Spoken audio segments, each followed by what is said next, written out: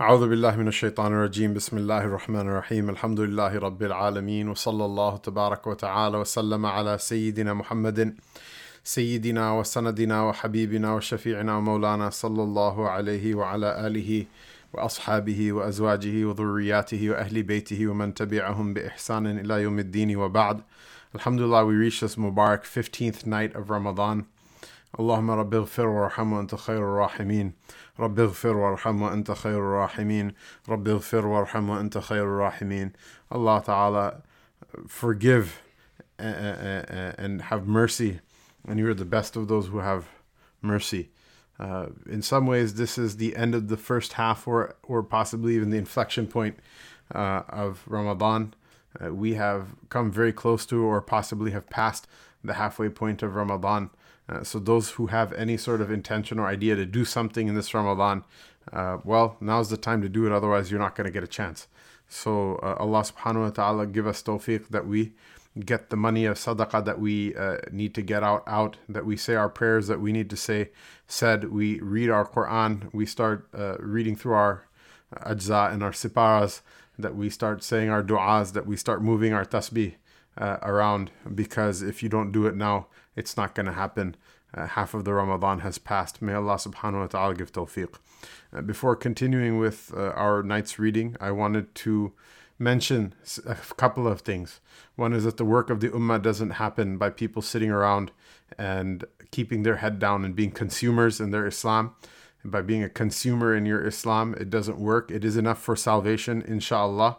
Hopefully it's enough for salvation, but it's not what the deen of Allah subhanahu wa ta'ala is, and it's not what will preserve Islam, that Islam that we all benefit from.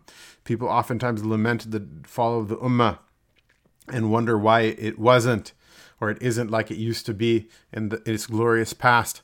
And the fact of the matter is that the reason it's not like that is because the people in the old days used to do service with hopes that the people in generations afterward would benefit from them, and they would receive the ajr for it even after they entered into their graves.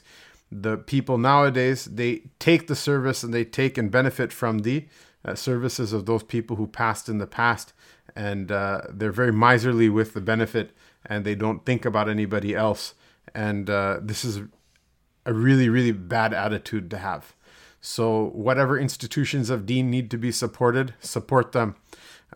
Whether it be something as small as a local effort that you need to have done in your place, your local maktab, your local scholars, your local other simple things people don't think of. MashaAllah, Halal Advocates is a service that we've been putting out for the Muslims of North America. For those who listen from South Africa or from England, it's like the American attempt to make a Sanha or an HMC in this land. Whatever those simple services are that are necessary for a society and a culture and a community to thrive on actual Islam, on not just I pray 5 times a day and hide in my closet and am incognito Muslim, but that Islam that actually thrives and survives. Because if you're not eating halal, you're not really practicing your Islam in any way that is something you can be proud of. That those services, whatever they are, if you're not able to read alif ba ta tha, if your community doesn't have a person that you can call and contact and ask your questions, if your community doesn't have somebody who you can sit in their company and receive not just guidance, because not everything is information, but upliftment, that you can come and have some sort of spiritual upliftment, have some sort of good company that affects the heart in a good way. If you're not making those things happen, then your Islam is on the decline. That we support those things anyway, and in this month of Ramadan, whatever money you get out, you go ahead and support those efforts in order to make this deen happen. Allah subhanahu wa ta'ala give tawfiq. If you want to support halal advocates, you may do so by going to hfsaa.org, hfsaa.org. No, I don't receive a commission or a salary, nor have I ever received any financial compensation for the work I've done with them. And it's funny that we have to mention these things nowadays, because people think, وَدُّوا لَوْ تُدْهِنُوا فَيُدْهِنُونَ. They think because I would never do anything in my life except for money, that everybody else is like you. Not everybody is like you, alhamdulillah. There are people who do things for the sake of Allah Ta'ala, and when we ask for the money, it's so we can get the projects done and take them further than we did before. Otherwise, alhamdulillah, mashallah, by Allah's fadl, it's our attempt to see that all of the services that we dispense, that we don't have pay to play for any of them, whether it be durus like this one, or whether it be dhikr, whether it be halaqat, whether it be question answer services, etc. But again, life is interesting, and it's a jungle out there, and if it wasn't like that, it wouldn't be a test, and no one would be able to claim that they did something for the love of Allah Ta'ala if it didn't require some sort of sacrifice. So instead of having the model where society is such that those people who give service burn out and get thrown, get waterboarded, thrown underwater until they drown, and then we're left with a society filled with clowns that only dance when you pay them to, then we should probably take proactively those steps in order to support those efforts, and in order to support those people, and in order to support those institutions that provide meaningful work for us, rather than waiting for YouTube ads and for Facebook ads and for $25 and $50 and $100 a head chicken dinners, rubber chicken dinners, halal rubber chicken dinners, in which your favorite celebrity imam, who barely knows what cause they're raising money for, comes because he was paid $4,000 or $10,000 to speak at that event, and you gave, mashallah, $50,000 to the Marriott so you could raise $80,000 for whatever cause it was that you're raising. There has to be a better way than any of these things. And the cause itself, then God knows, what oversight there is, what benefit there is, if there's any Sharia oversight. This is another problem. Everybody is saying that they are zakat eligible, and very few causes are actually properly zakat eligible. Very few of them even bother to know what that means.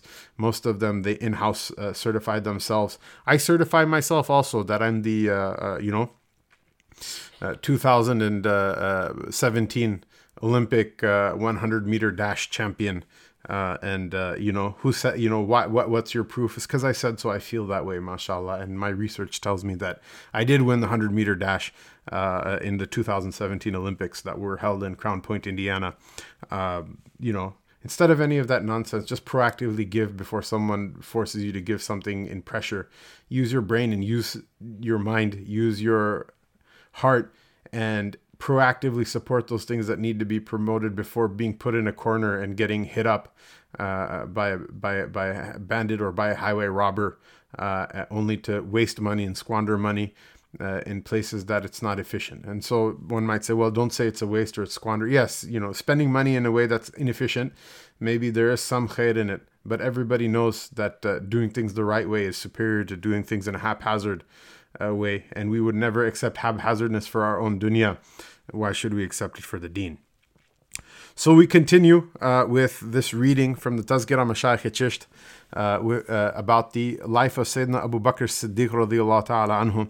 Hazrat Shaykh Zakaria rahimahullah ta'ala continues. He is the very zenith of suluk, the height of a person's model for how the journey to Allah ta'ala should look.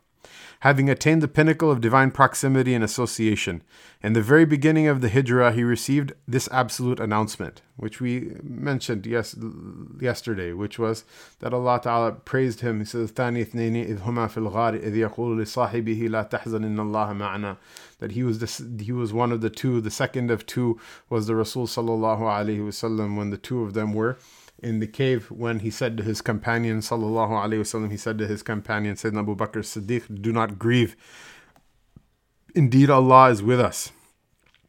Thereafter, for 10 years, he remained in the companionship of the Nabi Akram, the most honored Prophet sallallahu alaihi wasallam, acting as times as his vicegerent and representative. What can a humble man such as myself, meaning Shaykh Zakaria, in the 14th century, write of Sayyidina Abu Bakr Siddiq's excellences and lofty status, never can any pen render justice to this subject. And when he said that he represented the Prophet sallallahu alaihi wasallam, it's not only in the salat, in so many things. Remember the first Hajj that happened in Islam. The first Hajj that happened in Islam was in the 9th year of Hijrah. Rasulullah sallallahu alaihi wasallam did not attend to it personally. Rather, the Amir of Hajj was Sayyidina Abu Bakr Siddiq radiyallahu ta'ala anhu. Rasulullah sallallahu alaihi wasallam personally took the Imara of Hajj in his last year, and he passes away very shortly after that Hajj sallallahu alaihi wasallam. But the first time that Hajj was sent out, Sayyidina Abu Bakr Siddiq radiyallahu ta'ala anhu was the Rasul sallallahu alaihi wasallam's representative in that as well. So you have, mashallah, two pillars that the Rasul sallallahu alaihi wasallam, by a very clear command, that he sent Abu Bakr Siddiq to be his representative in them at times. You see also then zakat, when the Rasul sallallahu alaihi wasallam passes from this world, and the Arabs, from amongst them, there were those who apostated, and from amongst them, there were those who said that we're still Muslims, but we're not going to pray anymore. And from amongst them, there were those who said, we're Muslims and we're going to pray, but we only paid zakat to the Messenger of Allah sallallahu alaihi wasallam. We're not going to pay it to you. Abu Bakr Siddiq radiallahu anhu said, Wallahi, if they give me even a thong strap of a sandal less than they used to give to the Prophet sallallahu alaihi wasallam in zakat, I'll declare war on them. And this was very shocking for the companions radiallahu anhu. Even Sayyidina Abu Bakr Siddiq Sayyidina Umar radiallahu ta'ala anhu al-Faruq, may Allah ta'ala be pleased with him, he questioned, how can we fight a people who say La ilaha illallah? And he was chastised very harshly by Abu Bakr Siddiq at this statement. And Abu Bakr Siddiq radiallahu anhu said, were you a tyrant in Jahiliyyah only to be a coward in Islam? And Sayyidina Umar radiallahu anhu knew at that point that I need to just stay calm and just keep quiet, that this is not something we're going to argue about. And so you see the salat of the companions radiallahu anhum, the zakat of the companions radiallahu anhum, the hajj of the companions radiallahu anhum, and there's probably more than that. But even a unlearned person like me, just off the top of my head, you see that these are very clear indications of the Rasul sallallahu alaihi wasallam's very direct representation in these pillars of deen, without which Islam no longer remains Islam. Hazrat Shaykh Zakaria rahimahullah ta'ala continues, in his attributes and characters, he was unique. On the occasion of the irtidad, of the leaving of the certain tribes from Islam at the passing of the Prophet sallallahu alaihi wasallam, he displayed unparalleled courage, which stunned even the brave Umar radiallahu anhu, who had cautioned against immediate action. Rejecting the proffered advice of caution, Abu Bakr Siddiq radiallahu anhu taunted Umar for his indecisiveness in dealing with the apostates, and he thus said, "Jabbarun fil jahiliyati wa khawwarun fil Islam." Were you a tyrant in Jahiliyyah only to be a coward in Islam, like we just mentioned? Umar radiallahu anhu's testimony is ample evidence for the lofty status of Abu Bakr radiallahu anhu's knowledge, virtue, generosity, munificence, piety, forbearance, patience, humility, intelligence, and expertise in the interpretation of dreams, and knowledge of genealogy, prose, and eloquence. So you see, mashallah, this is an important point to pull up, that oftentimes people yak on about their own ijtihad. Don't be so ready to trust your own nafs. The readiness to trust your own nafs itself is a sign of stupidity and ignorance in the spiritual path.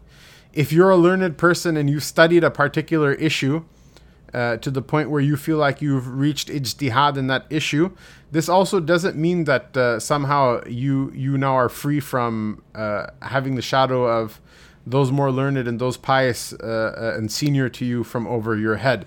Here, Sayyidina Umar radiallahu anhu, in this particular instance, the Rasul sallallahu alaihi wasallam had already passed, and Umar radiallahu anhu, his fadail and his virtues are so many from the Rasul sallallahu alaihi wasallam's own mouth. We'll discuss them shortly when we finish the chapter on Sayyidina Abu Bakr Siddiq radiallahu anhu. Suffice to say that he was the one about whom the Messenger of Allah sallallahu alaihi wasallam said that if there was a Nabi to come after me, it would have been Umar. Yet he understood that Abu Bakr Siddiq radiallahu anhu knew more than him, and so he held his tongue at that occasion. Why? Because trusting your nafs is something that only stupid people do. And Umar radiallahu anhu was not a stupid man.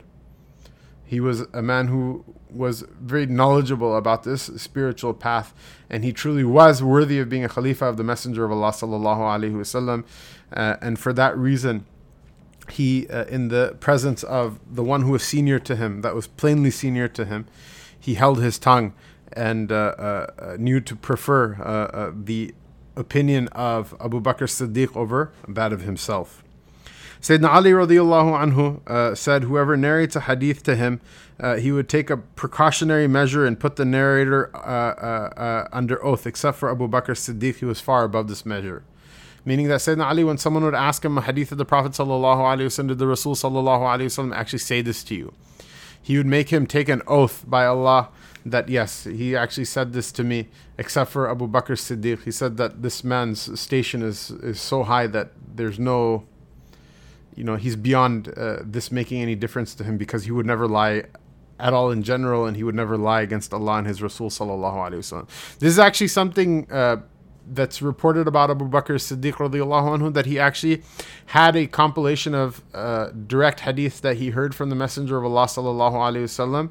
That he compiled a collection of it, and then he afterward had it burned because of his caution and his taqwa and deen, for a number of reasons. But this is the way of the elders of the Sahaba radiallahu anhum, that they were extremely, extremely cautious when it came to what they would relate on the authority of the Messenger of Allah sallallahu alaihi wasallam, lest they get anything wrong. This true and devoted companion and successor of the Rasul sallallahu alaihi wasallam embodied in himself every excellence and qualification to the degree of perfection. A few anecdotes pertaining to the abundance of his worship and the force of his faith, which in fact are the basis of the tariqah of the Chishtis, will now be presented. Ibn Asakir records the narration of Ibn Sirin, in which appears that Abdurrahman, the son of Abu Bakr radiallahu anhu, who had not yet embraced Islam, joined the kuffar on the battle of Badr. On the day after he had later embraced Islam, he said to his father, "In Badr you were in my line of action. Literally, you came under my sword several times. However, being my father, I turned away from you." In other words, although he was in a position to slay his father, Abu Bakr Siddiq, he did not do so due to his consideration of filial piety, his piety toward his father. Abu Bakr radiallahu anhu, upon hearing this, replied, "If you had come in front of me, I would not have hesitated to dispatch you. That had you come under my sword once, I would not have hesitated to kill you at all." And know, Abu Bakr Siddiq radiallahu anhu, that who is it that's saying this? This is not like a tough guy who speaks bombastically with people.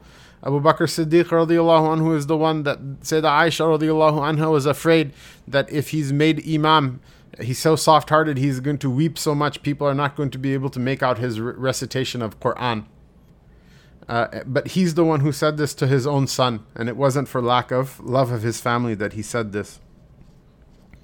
Abu Bakr radiallahu anhu was originally a trader. According to historians, he possessed 40,000 dinars. Each dinar is a gold coin of approximately 4 grams. You can do the math. At the time of entering the fold of Islam, he had 40,000 dinars.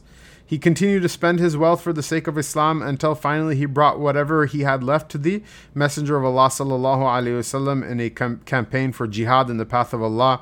When the Nabi sallallahu alaihi wasallam inquired of the provisions that he had left for his family, he replied, "I left for them Allah and His Rasul sallallahu alaihi wasallam." Sayyidina Umar radiallahu anhu was always awaiting an opportunity to surpass Abu Bakr Siddiq in an act of virtue. On this particular day, he had brought along with himself a considerable amount of wealth. Rasulullah sallallahu alaihi wasallam asked him, "What have you left for your family?" Umar radiallahu anhu replied he had left half of what he owned for his family. The other half was a contribution toward jihad in the path of Allah Ta'ala.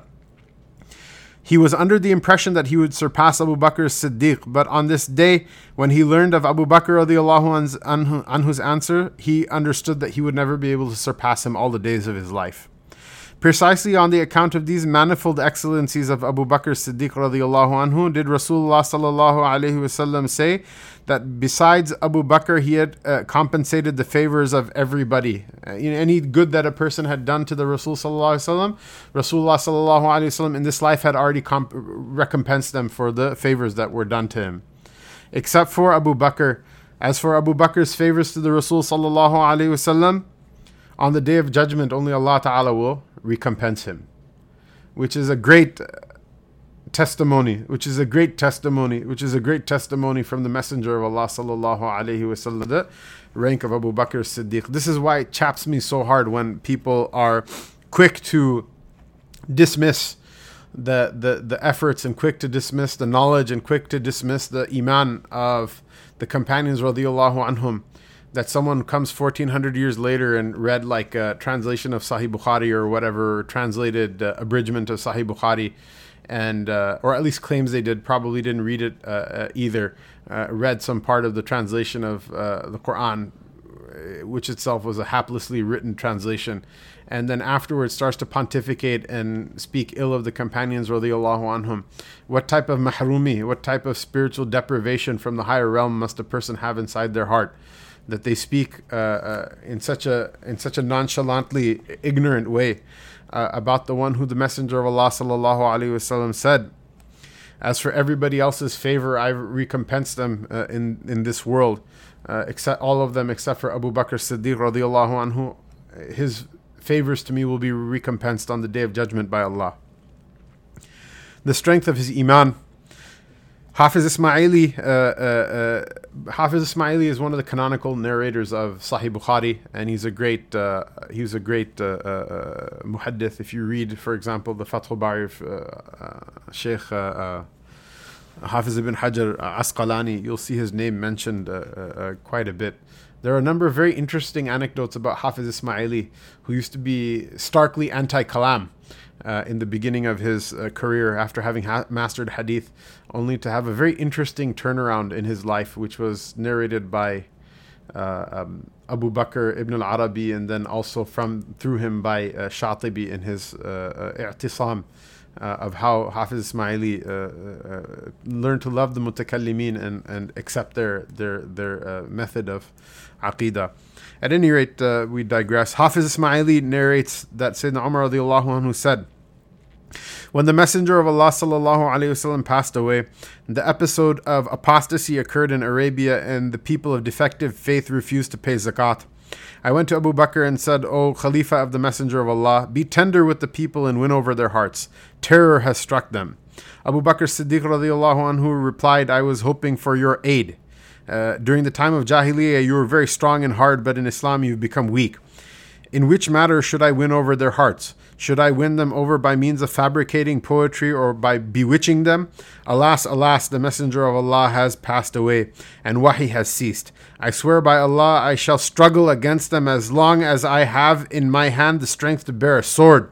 If they withhold from me even a shoe strap, a sandal strap that they used to present to the Rasul sallallahu alaihi wasallam, I will surely fight them." This shirakun na'al is a metaphor amongst the Arabs for something of pitiful value, of small value. Sayyidina Umar radiallahu anhu commented, "I found Abu Bakr firmer and stronger than myself. He paved the path, and this simplified for me affairs during my own khilafah."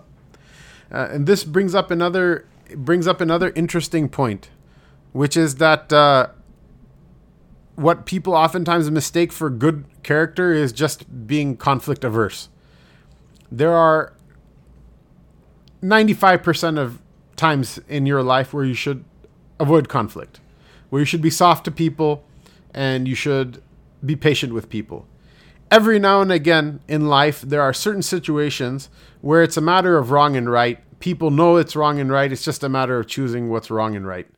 At that time, if somebody you find them being weak-wristed, having a weak backbone, and ready to capitulate when it's an issue that's a very simple issue and it's plain that it's wrong and right. It's not an issue of ijtihad. It's not a difference between the madhahib. It's not a difference of opinion. It's not a political issue. No, it's just straight up a wrong and right issue that people should know better. and that there's no excuse for not knowing any better. At that point, anybody who tries to water down your resolve, anybody who tries to weaken your resolve in doing what's right, that person, no matter what their intentions are or what they think they're doing the work of shaitan, and they're not good people to keep around you, especially at times when you're vulnerable and in weakness and you need firmness. On the flip side, when it's time to make a decision that requires firmness and resolve, those people who back you up, know that those are your companions to Jannah. Just like when it's time to keep calm, those people who keep you calm instead of flying into a flame, burning fury, they keep you calm. There are people who will help you to Jannah. Just like that, the people who help you keep your resolve firm, when it's time to keep firm resolve, those are the people you want to keep around you. And God help us, there are many people who their entire thing is about just watering things down and just sapping your himma and your courage when it's time to stand firm. And they think that they're on something and they're really on nothing. They think this is akhlaq and it's just the akhlaq of shaitan. And it's not a good thing. It's not a good thing. And look, if you don't know whether this is one of those times to stand firm or one of those times to circumnavigate, that's fine to admit that. But there are things that happen in life when people are just doing things that are wrong. And you just have to make sure that you're on the correct side of the line. And this is one of those examples from the life of the companions, radiallahu anhum. Allah Ta'ala put them through all sorts of different things.